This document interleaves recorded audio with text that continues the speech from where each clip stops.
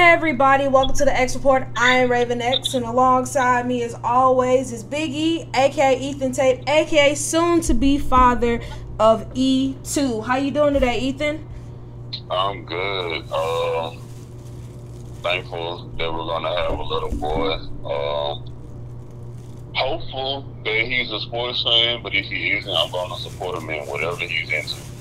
You know what? That's a great way to look at it. I mean, the only bad thing with regards to sports, long as he's not a Celtics fan, because, boo the Celtics, not a Cowboys fan, and preferably not a Steelers fan, but I can live with it. I think your kid's going to be in great shape. I mean, he's going to be the next great Titans running back or linebacker. I'm already speaking into existence. Appreciate that. No problem. But in addition to, of course, talking about football, we got some fun conversations going. We're going to look at what's the expected role for Micah Parsons since the Cowboys have signed Anthony Barr. We're going to break down the AFC and NFC East, and we're going to pick two available NBA free agents we would want on our favorite teams. But before we get to any of that, please be sure to check out the xreport.net. I repeat, the xreport.net for exclusive sports content written by yours truly and fellow expert writers. Previous episodes of our lovely podcast and our YouTube channel entitled The X Report. So without further ado, let's go ahead and get started. Now, last week, Ethan and I discussed whether or not we thought Deontay Johnson was worth $20 million, and it's clear that the Steelers did not think so. However, he still did sign an extension, signed a 2-year, $36.71 million extension. So not exactly $20 million a year, but he's still making solid money. Ethan, how do you feel about this deal? I think it's a good deal for all parties. I think for the Steelers, you were able to sign him to an extension, and hopefully he's able to live up to the potential that he's shown, because he's shown potential to be a great wideout. He's just had problems with drops, and for him, it's one of those things that he's just signing a short deal. So if he does live up to his potential, he could potentially get a payday in 2 years. Yeah, I agree with you. I think that, and kind of just looking at it, we know the Steelers are pretty cheap when it comes to re-signing offensive players, particularly wide receivers. So the fact that he was able to get this money and stay with a pretty solid team, I think really works out in his benefit.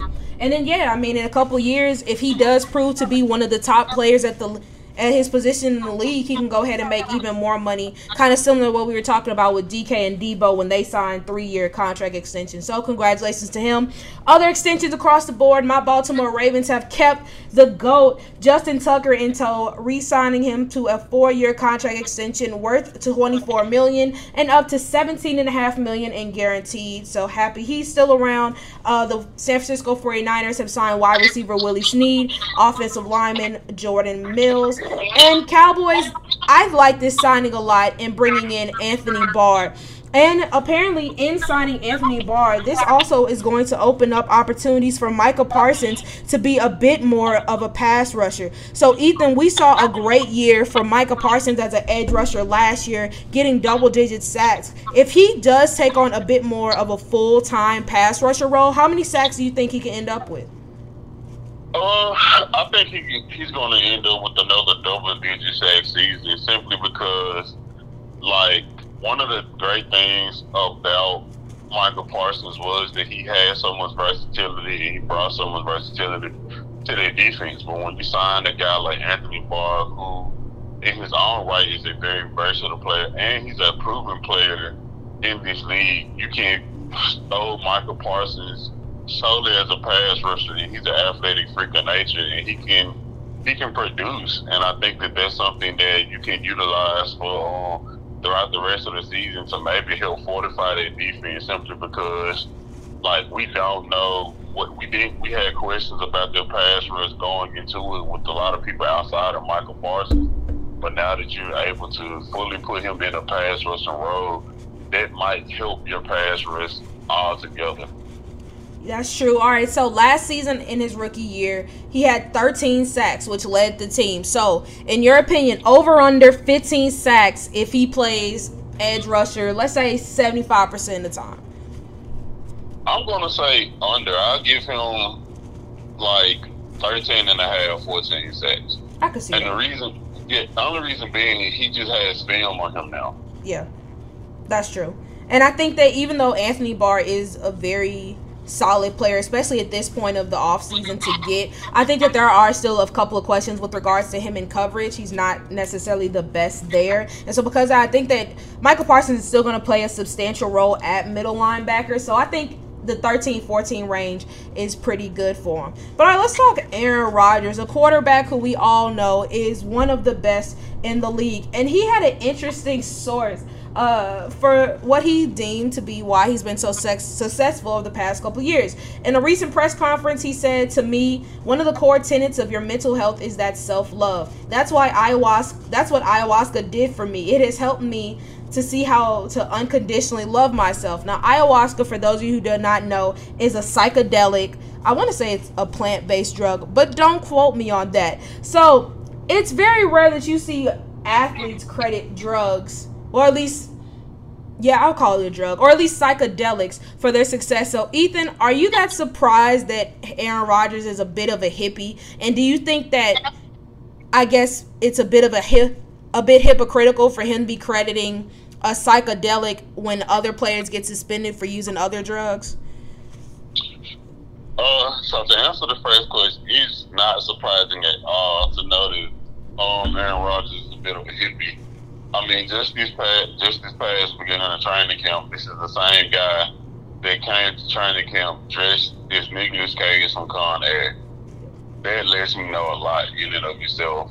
I do have an issue with him, like, publicly saying, like, I took I can't pronounce the psychedelic. Psychedelic. And it helped improve his play, because in a time and age where we have athletes, is preferably in the NBA, where they aren't being punished for marijuana use and things of that nature. But yeah, you have guys in the NFL that still get punished for it. And to come out and say, like, he used that, like, to me, that's kind of like a double standard of, like, okay, you don't want people to smoke weed, but you're cool with people to do this. Yeah. So I have a slight issue with it. Yeah, I think it's a bit hypocritical, though ayahuasca is not a psychedelic or a drug that you hear about often. Honestly, prior to the last few months, I wouldn't even have known how to pronounce that word or knew what it was. So I do think it is a bit hypocritical, but I don't think the league's going to do anything about it, just because I guess when they think of drugs, they think of course, like weed or cocaine, heroin, things like that. So ayahuasca and other psychedelics probably just kind of fall under the radar. But I guess, I mean, you can't really test for it, so I'm sure that's something else that comes into play. But yeah, I do think it's a bit hypocritical as well, but I don't think the league is really going to do anything about it per se. But all right, let's go ahead and look at some training camp injuries, because unfortunately they take place. For example, my Baltimore Ravens are losing outside linebacker Vince Beagle, who was expected to compete for a roster spot after he has torn his Achilles. And the Los Angeles Rams are having a couple of questions with Matthew Stafford after it seems that he is dealing with bad tendonitis in his right throwing arm and his elbow per se. Apparently he hasn't even really been able to practice as much, or some of his passes have come out not so pretty because of the tendonitis. So Ethan, with the season literally a month away, are you a bit concerned about Matthew Stafford's throwing arm? Yes, I'm concerned because we both know that he played a huge part in their success this past season. And when you have a team who, in my opinion, is primary method of, like, generating offense is the pass game. If you have a quarterback that's having elbow issues on his throwing arm, that should be a big concern going into the start of the season. Yeah, I'm in agreement with you there, especially because, I mean, Matthew Stafford's not getting any younger. I believe he's, 33, 34. And yes, they are coming a terrific Super Bowl year. Offense look dynamic. It doesn't really matter the weapons you have on the outside if your quarterback can't get them the ball. So I'm hoping that it's not going to be a case of him struggling to get the ball downfield. But who knows? We might see instances of that. But all right, let's go ahead and move on to our AFC and NFC East breakdowns, which is honestly probably one of my favorite things we do with regards to the NFL. So for those of you who do not know, we break down each division on a case-by-case basis in such categories such as underrated teams, most overrated teams, our favorite players, players who are in for a prove-it year, who we expect to break out, rookies to watch, and our bold predictions. So it's a lot that goes into it. So let's go ahead and get started with the AFC East. Ethan, I'll let you get us kicked off. Who is the most underrated team in the division? Being honest, I am going to say the Washington Commanders.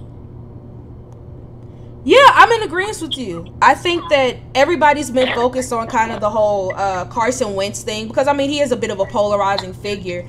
But, I mean, let's be honest. I mean, he did have an MVP caliber year a few years back. He wasn't terrible last year with the Colts, but everybody remembers that Week 18 game that they lost to the Jags. He's never going to be able to live that down. But, I mean, overall, they got a nice squad, especially once Chase Young gets back. Their pass rush should be solid. I think they'll be cool. So, yeah, I'm in agreement with you. In terms of the most overrated team, I'm going Cowboys. If you ask me comparing their roster this year to last year, I think that it's worse than it was a year ago. You lose Amari Cooper. Your defense is not as stout. Offensive line is another big hole. You lose Connor Williams, La'el Collins. It's a pretty much makeshift squad, especially on the offensive side of the ball. And I think that people seem to forget that just because they're the Cowboys. There's always such high expectations on them, even though it's not realistic. Yeah, I'm in agreement with the Cowboys. I honestly feel like every year we do this, we always end up saying the Cowboys. Yeah. Because for the Cowboys, they think they're going to go to the Super Bowl, and they got to try to make it out the first round of the playoffs first. All right, so let's go ahead and move on to our favorite player in the division. You want me to start? Yeah, you got it. This is easy. Jordan Davis. Oh, look at the rookie growing on you already. For me, I'm going Saquon Barkley. I know the numbers have not necessarily been there the past couple years, but I love Saquon since he came into the league, and I think this will hopefully be the bounce back year for him. All right, this is a fun one. Prove it year. Which which player has the most at stake this year? And honestly, I could have said any quarterback in the NFC East that's not Dak Prescott, but I'm going to say Daniel Jones. I think that of the teams right now, at least the Eagles and Commanders seem pretty set that they're going to go into the year with Jalen Hurts and Carson Wentz respectively as their quarterbacks. For the Giants, there's still hoopla about them possibly getting Jimmy G or someone of that nature. So Daniel Jones has to have a big year, or it seems like he's going to be on his way out. And truthfully, I don't see him starting for another team barring some sort of injury after this year if he does not play well. For me, I'm going to actually say your guy Saquon. That's fair. I just think that he came back. He's had injuries. He came back last year when he was on the field. He underperformed, and I think that with a lot of the attention going towards Daniel Jones, he's kind of flown under the radar because, like, in my personal opinion, he's been labeled as a star player by name, but not by production. And I think he has to get back to that production to garner that starters attached to his name. Yeah, I think you're absolutely right, especially because, I mean, people like to forget. Everybody talks about Baker, but Saquon was the second overall pick in the 2018 draft. Looking back, there's no way he would have got drafted that high. And there's even questions if he would still even be a first-round pick. So he talks about this is the year that he wants to show everybody why he was drafted that high. It's easy to say it. It's a whole nother thing to actually do it. All right, who do you think is breaking out this year in the division? Who do I think is breaking out? Talking about player or like team? Player. I'm going to be honest. I'm going to say Jalen Hurts. I think that you trade for A.J. Brown, as much as it hurts me as a Titans fan, but you give him a big-time weapon.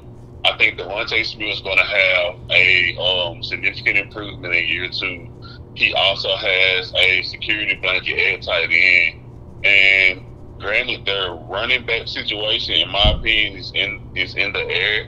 But you have some capable running backs, and you have some running backs that are also able to make plays in the receiving game. So I think I'm going to go with Jalen.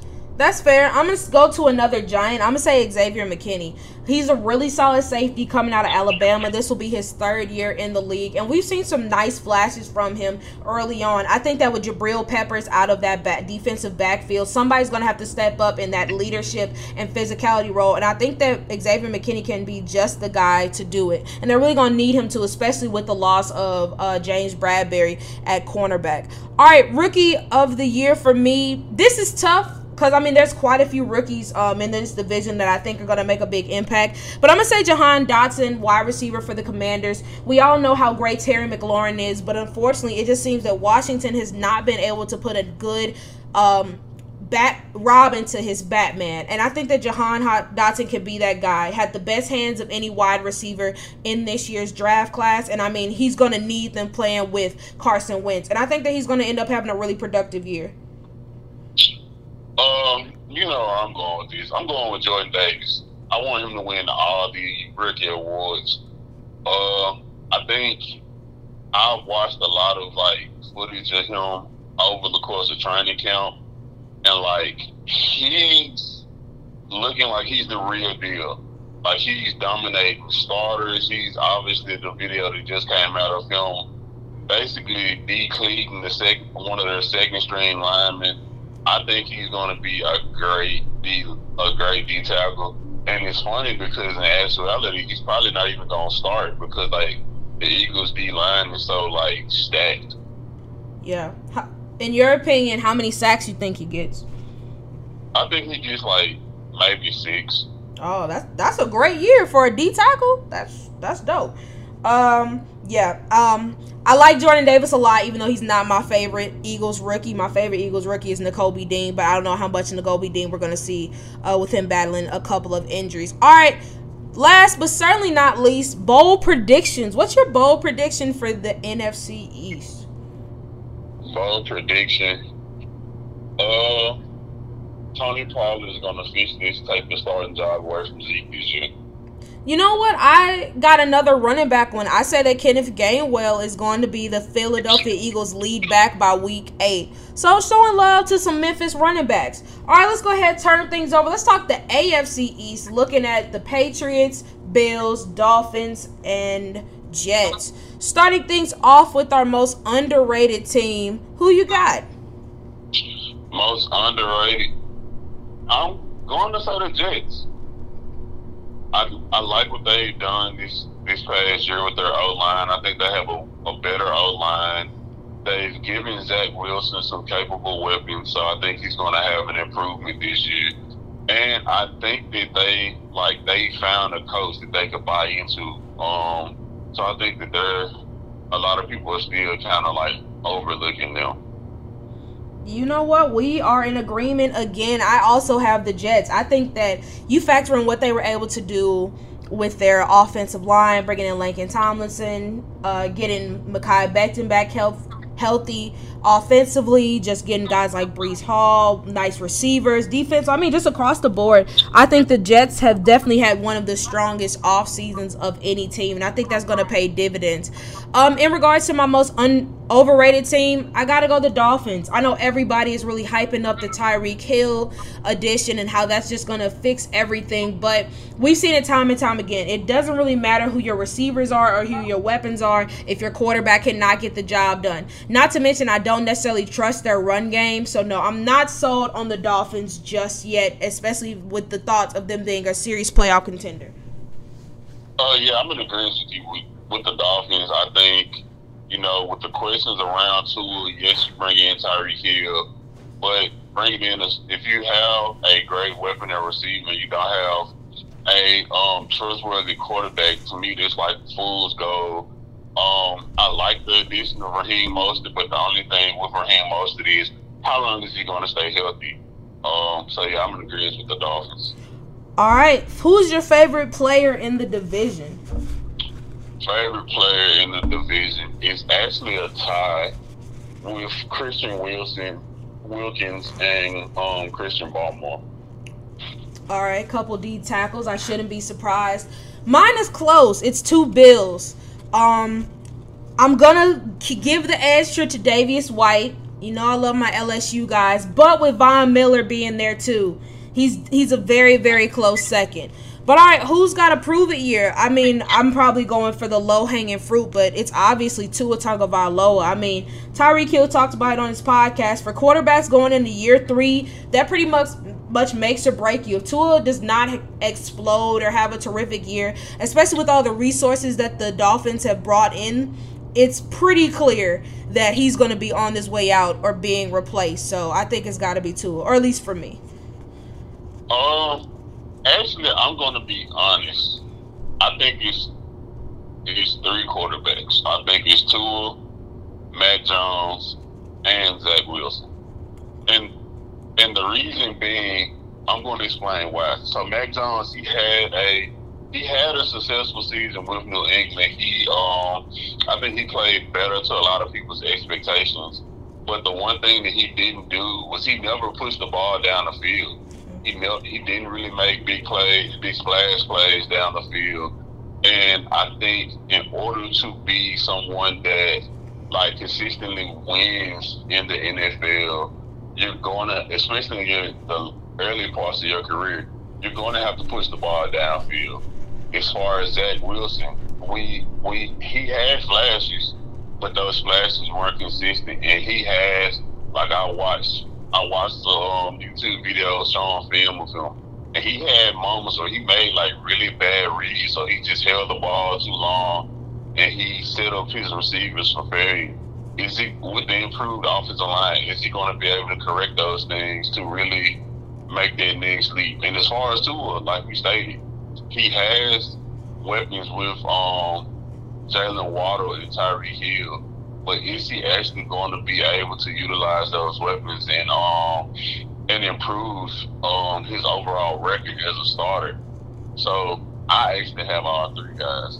That's fair. And I mean, kind of touching on Mac Jones a bit, I mean, unfortunately, you look at his personnel, I don't think the Patriots really did him many favors in regards to helping him be able to push the ball downfield. Like, yeah, they got Tyquan Thornton, who is a burner, but their offense really isn't predicated on the deep ball, so I wonder how effective he's going to be in that system. All right, but who's breaking out in your opinion? Who should be a player expected to have a breakout year? Who's breaking out? For me, I think it's going to be Christian Barmore. Okay. Balled out. Like, he had a really good rookie year, and I think he's going to be even better. I'm going to go with another defensive tackle. I'm going Quinnen Williams. We just talked about early draft picks, and Quinnen was one of them, was the 3rd overall pick to the Jets. Was he 3rd or 6th? 3rd? 6th? Whatever. A couple years ago, he was a really high draft pick for the New York Jets, but unfortunately, he has just not become that superstar that he was expected to be as of yet. However, that can all really change for him, especially when you look at what the Jets have done on the defensive side of the ball. They're going to get Carl Lawson back, a guy that they signed last year but unfortunately missed the year with the torn ACL. They drafted Jermaine Johnson, a guy I love, who's going to help fill out that front 7. So it's going to be so many other guys around that the offensive lines are going to have to put their attention towards, where that should open up things for Quinnen and allow him to have his best year yet since coming into the league. But all right, rookie of the year, I'm sticking with the Jets. I'm going Breece Hall. I know that I just kind of hyped up a few Jets rookies, but I like Breece Hall a lot. Michael Carter was a solid running back for them last year out of North Carolina, but I think Breece Hall checks every box in terms of what you want out of a successful running back in today's NFL. I think that as soon as they start giving him the bulk of the carries, he's going to take the ball and literally run with it and have a Najee Harris type impact for them. For me, rookie of the year coming out of the AFC East, I'm going with James Cook, running back for the Bills. We've talked about it several times where we feel like the Bills need to balance out their offense. They're a really pass-heavy offense, and when they do run the ball, they always seem to put the ball in Josh Allen's hand. But I think that they finally found their lead back, and he's a guy that's going to be able to get some receiving yards as well. So I could definitely see him getting anywhere between 800 to 1,000 rushing yards this season. I could see that, especially if they really start to commit themselves to the run. All right, and then bold prediction. What do you have? Bold prediction? My bold prediction is Josh Allen is going to cement himself as one of the top two best quarterbacks this season. I can see that. I mean, he's got a strong case for it now, honestly. All right, I'm gonna go with. It's gonna be a team-wide one, and I'm gonna say the Patriots will finish with the worst scoring offense in the league. I almost said the worst statistical offense, but I think their run game is still gonna yield a lot of yards. It's just Mac Jones is fine, and this is not an ending. This is nothing against him. It's just when you look at this offense, I mean, they are just not explosive. Their run game is solid, but I don't think they really have any stars. I like Damian Harris, but you could always get better at that position. Wide receiver, Jacoby Myers is fine, but he leaves much to be desired. Same for Kendrick Bourne, Nelson Aguilar. I'm not loving what the Patriots have right now, and then it hurts that they don't have an offensive coordinator, so you don't really know exactly what they're going to run. I'm just not sold on the Patriots being a really effective offense this year, and if I had to pick, they'll probably average maybe 12 points per game. They're going to try to beat you with their defense because I don't think their offense is going to do it. And I could be totally wrong, but I'm just not sold. But all right, let's go ahead and talk some preseason football. Last week, we finally got our first game. Saw the Jacksonville Jaguars take the loss to the Las Vegas Raiders 27-11. It was nice to get a taste. And now this week, every team will be in action. But, of course, we're not going to see every starter. So, Ethan, I'll give you a chance to look over the preseason schedule for the week. And my preseason game of the week is going to be the Seattle Seahawks versus the Pittsburgh Steelers. I mean, on the side of Seattle, we get to see what this defense looks like without Bobby Wagner. First time in over a decade that's been the case.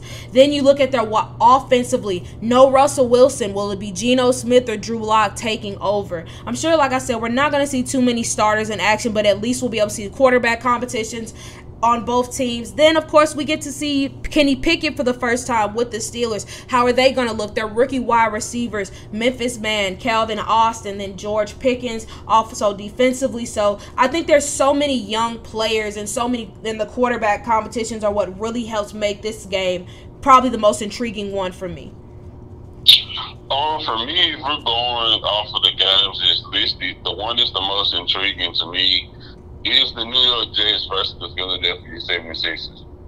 I mean, not 76ers, oh my God, Philadelphia Eagles. And the reason I'm saying that is because we're going to have a battle of the trenches. You have a improved New York Jets offensive line versus a deep and versatile Philadelphia Eagles defensive line. And as a guy that loves D-line competition, that's what's going to intrigue me. Especially it's going to be the debut of my guy Jordan Davis. I'm letting you know I'm already getting a jersey. So I got you. It is what it is. All right, sounds good. All right, let's go ahead and move on to our game of believable or buffoonery. Let's take things to Cleveland, where there is some drama there, and no, not Deshaun Watson. Kareem Hunt, running back there, has been really productive, even though some injuries kind of kept him out a year ago. And he's saying that he wants a contract extension or he would like to be traded. Apparently, the team does not seem in a rush to do so, and thus he has formally requested a trade, but the team has apparently told him no. So, Ethan, I know it seems like running backs come a dime a dozen today, but believable or buffoonery? The Browns should give Kareem Hunt a contract extension. Buffoonery. I think, and the reason I'm saying this is because Kareem Hunt isn't even your top bet. Yes, he's incredibly great at what he does as being a versatile back that can catch passes out of the backfield as well as run the football. But when you have a dominant running back that is Nick Chubb, and he's not that bad in the passing game himself, you could potentially bring in a guy whose sole purpose is to be a change of pace back and to be a receiving back out of the backfield. And you can do that without having an expensive price tag. So I'm going to say buffoonery. Yeah, I'm gonna say buffoonery as well. I think that Kareem Hunt is very talented, and I mean, there's a difference when he's on the field and when he's not on the field, especially if Nick Chubb is unavailable. But if you look at the Browns, I mean, they have a couple other running backs like Demetri Felton, Dearness Johnson, who can do similar things to Kareem Hunt and come at a much cheaper price tag. So because of that, and like you mentioned, Nick Chubb is obviously the guy in that offensive backfield, and so you just can't keep shelling out money to running backs, especially when you know that they're maybe your second, third option on the offense. So yeah, I'm gonna say buffoonery as well. All right, let's talk about a quarterback who I know all too well, and that is Joe Flacco, who has bounced around a bit since being traded from the Baltimore Ravens to the Denver Broncos. And however, his current head coach, Robert Saleh of the New York Jets, believes that Joe Flacco still got some oomph to him. In a recent press conference, he said he could still start in this league. I believe that. Sometimes this league has a tendency to pigeonhole people or put labels on people, and then their opportunities get limited. But Joe Flacco is a starting quarterback in the league, which I've seen Joe Flacco start quite a bit, and I'm gonna side towards buffoonery. I think he's a great backup to have because he has so much starting experience. But would I want Joe Flacco starting for my team right now if I need a quarterback? Absolutely not. I'm going to say believable, but I'm going to say believable with this caveat.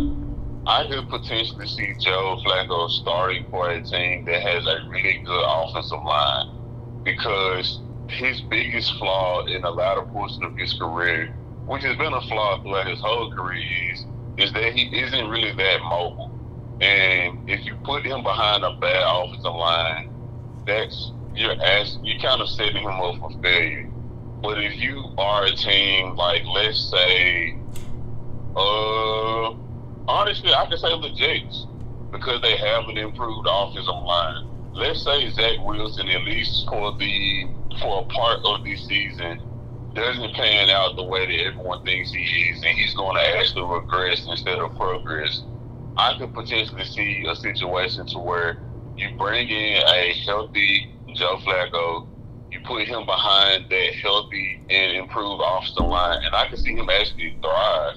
So I'm going to say believable, but with the caveat of having a good O-line that can protect him because he can't move. Well, he did start a few games last year for the Jets when Zach Wilson was out, so who knows? Maybe he'll get another opportunity. All right, let's talk about another player who it seems like opportunities are falling behind, and that's former first-round wide receiver Jalen Reagor, who earlier in the season, Eagles head coach Nick Sirianni, offseason, mentioned that Reagor is fighting for a playoff spot, nonetheless a starting role. And however, there seems to be other teams around the league who are interested, as reported by Jeff Mosher. Multiple teams are continuing to inquire about trading for Jalen Reagor, as a former first-round pick has been involved in trade conversations all offseason. To which he said, I've heard teams have continued to call in just to check in. So, who knows? Believable or buffoonery? Jalen Reagor would shine with the change of scenery.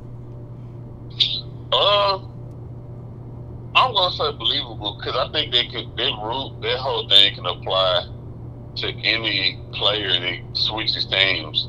Because I think a lot of times when you have players that switch teams, they go to teams that genuinely want them and they genuinely invest in them, and then you see them potentially become the player that a lot of people thought they were going to be.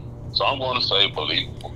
I'll say believable because I think that, kind of similar to the change of scenery, I think that just Jalen Reagor, we all talk about it. I mean, he was picked before Justin Jefferson, and he's never going to be able to live that down. And because he's still with the Philadelphia Eagles, the team that made that pick, he's never going to live it down. Fans are always going to compare him to Justin Jefferson, and you know how Philly fans are. They can be brutal. So maybe going to a team where he's going to not have as many expectations, or they don't have such a long-standing relationship with him, maybe that would actually be able to do him some good. So I would say believable. I think it work out. All right, last piece before we move on to the NBA. Sammy Watkins, another wide receiver, he's kind of bounced around a bit, has had some pretty nice quarterbacks throw the ball to him. Patrick Mahomes for a number of years, Lamar Jackson, and now Aaron Rodgers, to which he had some pretty high praise for him. He said, I think Patrick Mahomes is incredibly good,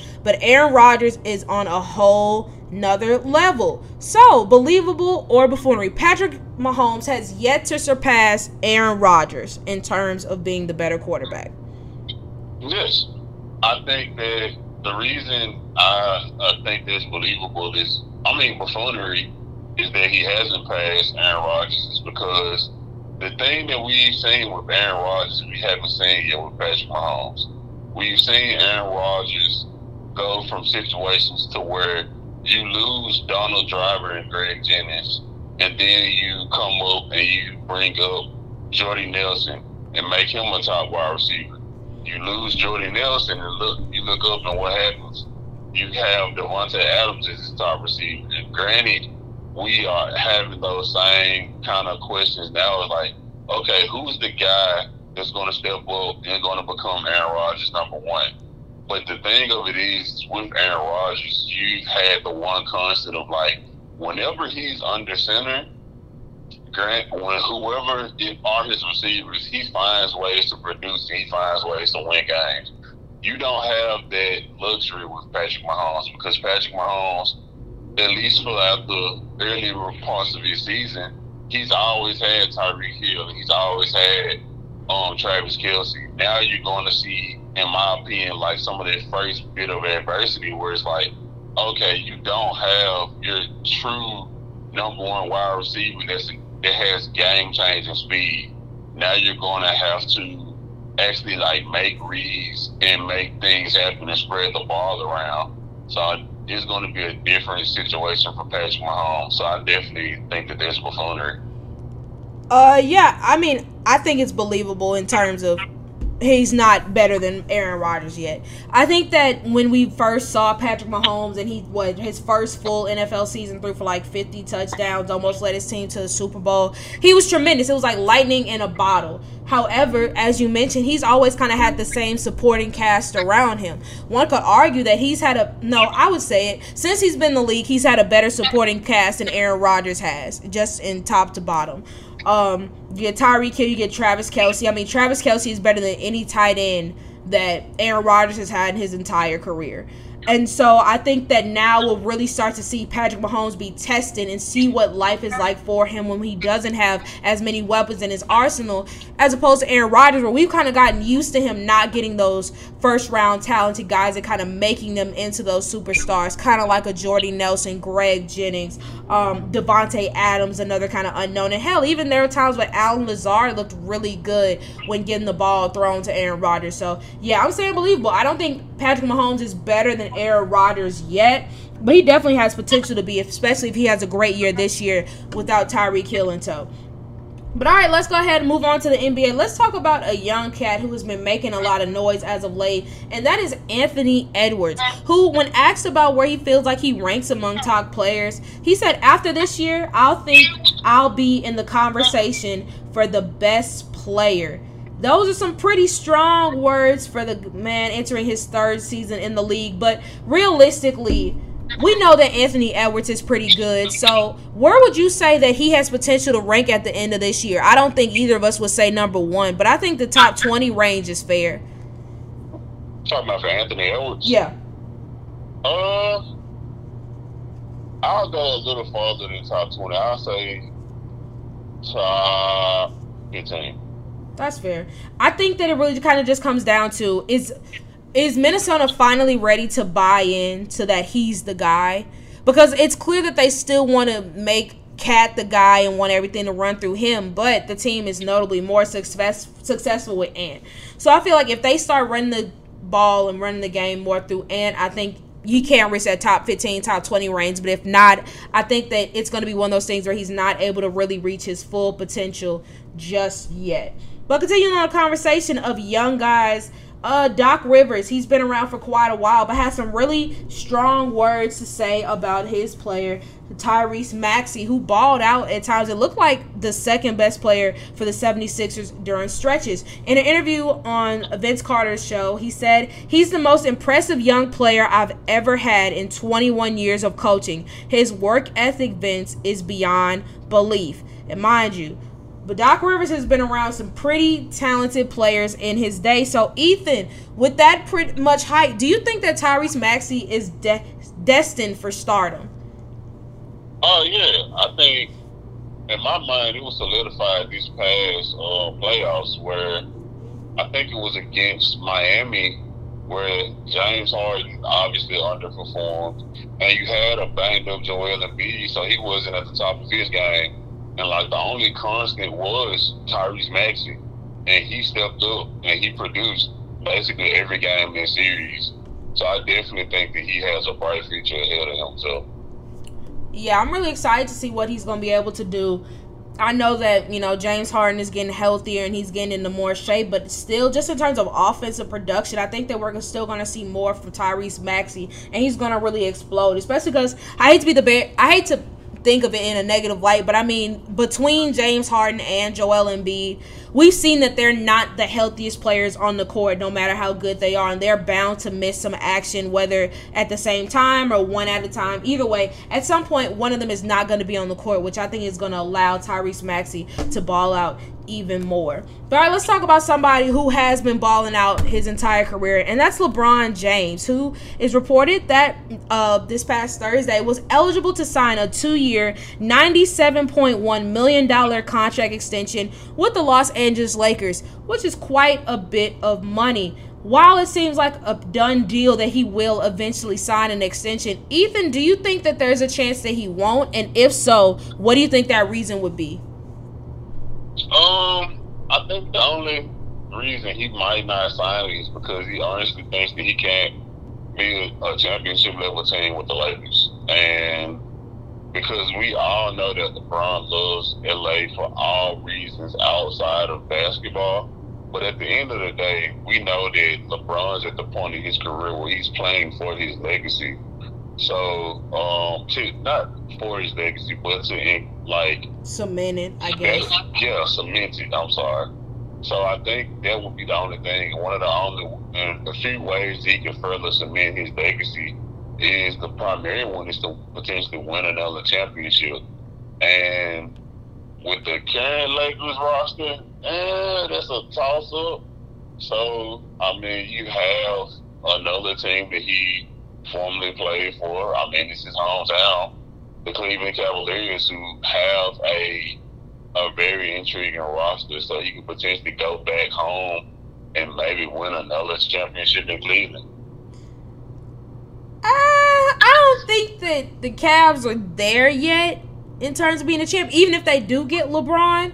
But I think that it'd be a hell of an ending to his career if he does go back to Cleveland and goes out with the ring. But I mean, yeah, I don't think that if you're LeBron, where are you really gonna go?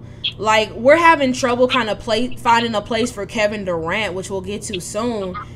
And so if you're LeBron, where do you go? I mean, the teams that are contenders, they're contenders without you. We see that with the Warriors. I mean, we're seeing that around what teams across the board. So it's like, I don't know. Like you mentioned, there's just so many things outside of the basketball court that LA provides that other places don't. So where it's like, it wouldn't really make that much sense. Like, if he wants to just go to another big market, the only market that can compare to the Lakers is going to the Knicks. And I doubt he'd want to go to a Knicks because we talk about the Lakers and how they're not in necessarily great shape. The Knicks really aren't either. So I don't think that would make the most sense. So I think he's going to end up signing it. The only pushback I think would be like if he legitimately wants to play with Bronny, that may be the only thing that would keep him from like finishing his career in LA.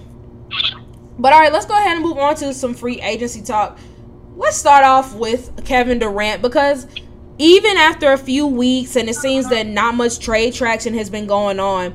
Earlier today, KD apparently reiterated his desire to be traded, and according to Shams, has pretty much made it it's me or I'm gone situation.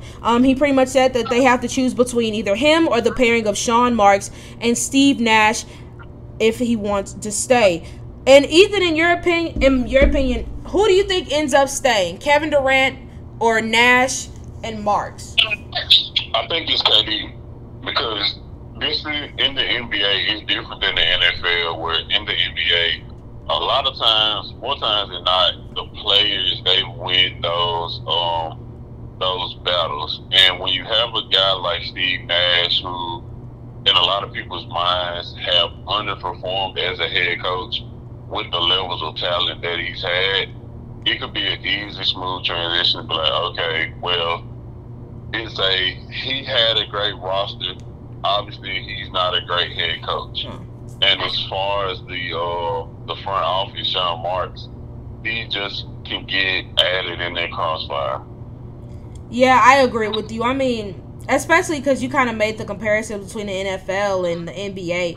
The NFL is a final roster of 53 people. Basketball, I think it's 15 on the final roster. It's not very big. So you value your stars way more in basketball than you typically do in football. And so if Kevin Durant says, I'll stay, but these two people got to go.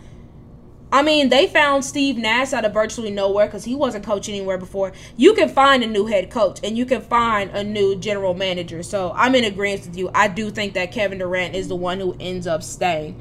By continuing on with some free agency buzz, well, you kind of mentioned Cleveland a little bit ago. It seems like they're having a few conversations with a former first-round guard, Colin Sexton. However, they cannot seem to agree on terms. Sexton wants a deal where he's making around $20 million a year, whereas the Cavs are trying to offer a 3-year, $40 million contract. Ethan, in your opinion, is Colin Sexton worth $20 million a year? Because for me, it's a hard no, even by basketball standards. Yeah, no. Like, he hasn't. Since he's been in the league, he's had like really good moments, but he had like that one stretch where I believe he was averaging 25, shooting over 40% from three and like 50% from the field. But since he's been injured and the emergence of Darius Garland, he hasn't really shown much. I understand that he might just need his own team to where he's the guy that's running the show, but I don't think he'll get the opportunity for $20 million a year. Yeah, absolutely not. And I mean, especially with Cleveland, because they showed this past year that they don't need him. In fact, they played better when he wasn't on the court. So they're definitely not going to be the ones to give him that much money, and I don't think anybody else really would. And like I said, by basketball standards, because it feels like people are getting $15, $20 million contracts all the time, but I don't think Colin Sexton has necessarily proven himself to be worthy of it. So I think that all in all, even if it's not with Cleveland, he's going to probably sign a deal that's closer to that 3-year, 40 range, or probably maybe a 2-year prove-it deal and go from there. But all right, let's go ahead and talk about our favorite teams, because there's always room for improvement, and there are still some solid free agents out there. So what we are going to do is I'm going to list off the top 10 available free agents according to CBS Sports, and you're going to let me know which two you would want to sign in Memphis. All right? All right, so there's Montrezl Harrell, Carmelo Anthony, Eric Bledsoe, DeMarcus Cousins, Avery Bradley, Dwight Howard, Lou Williams, Isaiah Thomas, Dennis Schroeder, LaMarcus Aldridge. You're the Grizzlies GM. You got to sign 2 of them. Which one would you sign? I think I would sign Melo. He at this point in his career, he plays power forward primarily. And he's a guy that can stretch the court so you can get spacing for Ja.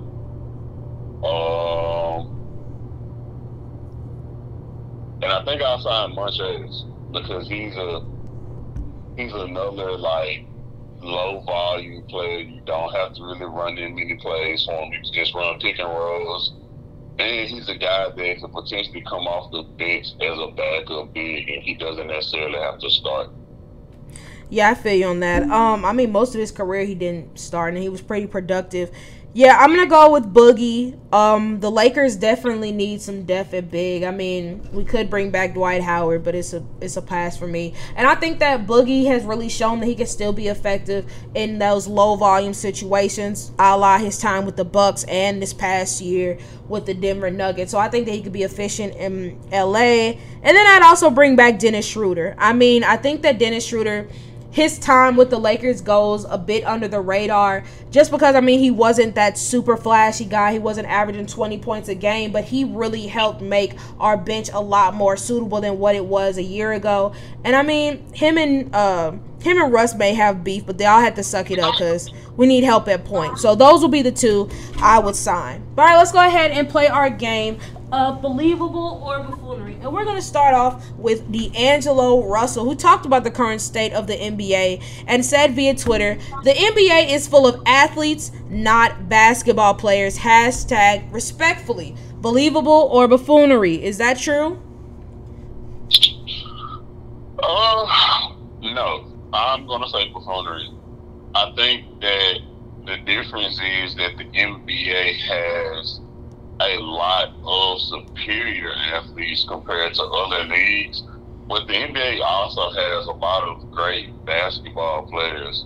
Like, for instance, the first ones that come to my mind are Luka and Nikola Jokic. They obviously aren't the greatest athletes, but because they're so supremely skilled, that's why they're top players in the league. And then you do have guys that are supremely athletic and supremely skilled. One of them being a guy, in my opinion, like Anthony Edwards, his teammate. He's a supreme athlete, but he's also a supremely skilled basketball player. So I'm going to have to say buffoonery. Yeah, I'll say buffoonery as well. I think that rather than just saying there's more athletes than basketball players, I think this is just the most athletic group of basketball players that we've seen in a long time, as opposed to just being athletic guys who just decide to hoop.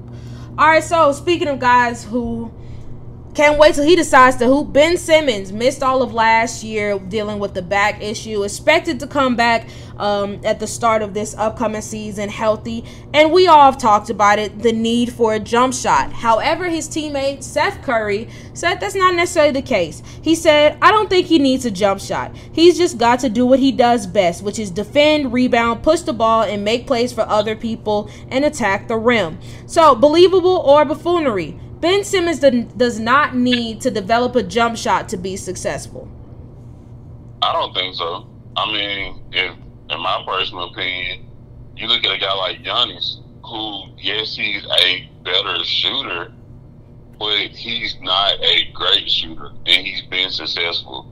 I think that I agree where if he focuses on the things that he's great at doing and he maximizes those skills, and granted, I think the thing with him is it's not him developing a shot, but him just potentially taking shots. Yeah. Like, because I mean, like Giannis, he isn't that great of a shooter, but he actually takes shots, and he doesn't take that many, but like he's willing to expand his range. I think the thing with Ben Simmons is like, bro, when you step on the court, everybody knows like, hey, we can sag 5 feet off you, and you won't even pull up. So, yeah. Yeah. I agree with you. I'm going to say believable as well. I don't think he'll become an absolute superstar because I don't think he has the tools that Giannis has. But I do think that he can still be really effective. I think in today's NBA, we're just so focused on how many points a player puts up and how they're able to do it and if they can shoot from long range, things like that. And that's just not Ben Simmons' game. However, we've seen that he can be effective. We have seen that he can in times with 76ers where he did help the team pull out wins, even if he did not play exactly in the parameters of what we expect superstar players in the league. If you're waiting for him to become a Kevin Durant type guy, he's never going to be that. And that's okay. Like you mentioned, Giannis will probably be a better example for him to strive for, especially if he does start just trying to take those shots as opposed to just passing the ball off all the time, which is why he got so much criticism in his final playoff run with the Philadelphia 76ers. All right, just a couple more before we close out this bad boy. DeJounte Murray, who may currently be in the news right now with his beef with current first overall pick Paolo Banchero of the Orlando Magic. But he also has some pretty positive things to say with regards to his NBA brothers, who said, "To my NBA brothers, if you healthy and love hooping, man, get out to these Pro-Am games so these kids and people who can't afford to see us will be able to see us for free. This summer, probably to my memory, is the most I've seen current NBA players participating in Pro-Am games. So, Ethan, believable or buffoonery? NBA players should make Pro-Am games a bigger part of their offseason. I think so. If they have, especially just if they know that they're willing to put the work in to improve their craft, I definitely think they should, because like DeJounte and even Draymond Green said, like, there's a lot of people that are major fans of basketball that just simply can't afford to see a LeBron or a DeMar or even a DeJounte or Paulo in the NBA. And like those free Pro-Am games can be like the highlight of not even their summer, but some of those guys' lives. So I definitely think that this should be something that guys do, especially if it's a situation to where you aren't going hard in those games. Yeah, I feel you on that. Yeah, I'm in agreement with you as well. I mean, it's just something fun to do. I understand some people have other prior obligations and stuff like that, but I mean, might as well. It's only, an hour or so of your time. Get to give back to the community, play for people. I mean, especially like DeJounte said, if you love the game, might as well just have some fun. And I think in the case of like DeJounte and other guys like who are just now meeting their teammates or like on new teams, this is a great way for you to build that chemistry with your teammates. So once the season rolls around, it's nothing with regards to communication. So yeah, I'm in agreement with you. I think it's believable. All right, last piece. Now, you know me. I get very sensitive when it comes to Kobe Bryant comparisons, but This one's a bit interesting. Lakers current assistant coach Phil Handy had this to say about Kyrie Irving. He said, if Kyrie was 6'6", you would see Kobe mirrored back at you. Is that believable or buffoonery? If Kyrie was 6'6", he'll mirror Kobe. Yeah.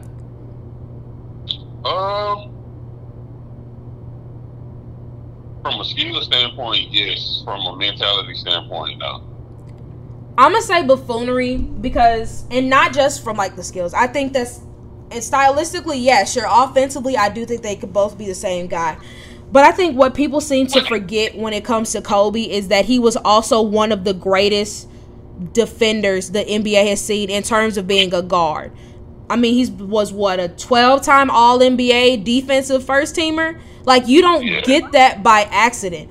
Kyrie Irving, we talk about just how amazing he is on offense and how he's just a wizard with the ball, blah, blah, blah. But defensively, he doesn't get that same regard. And so because of that, I don't think if you're going to make a Kobe comp, we talk about the highlight plays and the game winners and the dunks and all that. But we also can't forget that Kobe Bryant was a stalwart defensively. And if you're not awesome offensively and a stalwart defensively, I can't give you the comp. But I think offensively, at least, Kyrie is a better comparison than some other players that I've seen.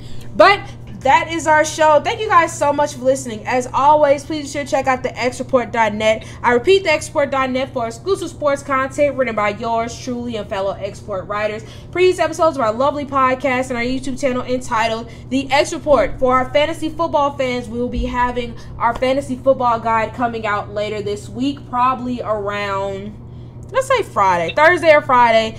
It will be up. That's all. Friday will also be when we're having our fantasy football draft, which I'm really excited for. Preseason football, we're just a month away from everything getting kicked off, so I can't wait. I cannot wait. Ethan, you want to add anything before we get out of here? Yeah, I'm definitely looking forward to fantasy football. I think it's going to be really fun this year, and I'm just excited to get a chance to watch like some preseason games this upcoming week. And if you play me in fantasy, if I talk trash, don't get mad. Yeah, it's nothing personal. It's just fantasy football. That's all. We're all competitive. We all want to win, and that's what makes it fun. But yeah, so once again, thank you guys so much for listening, and we will see you all next time.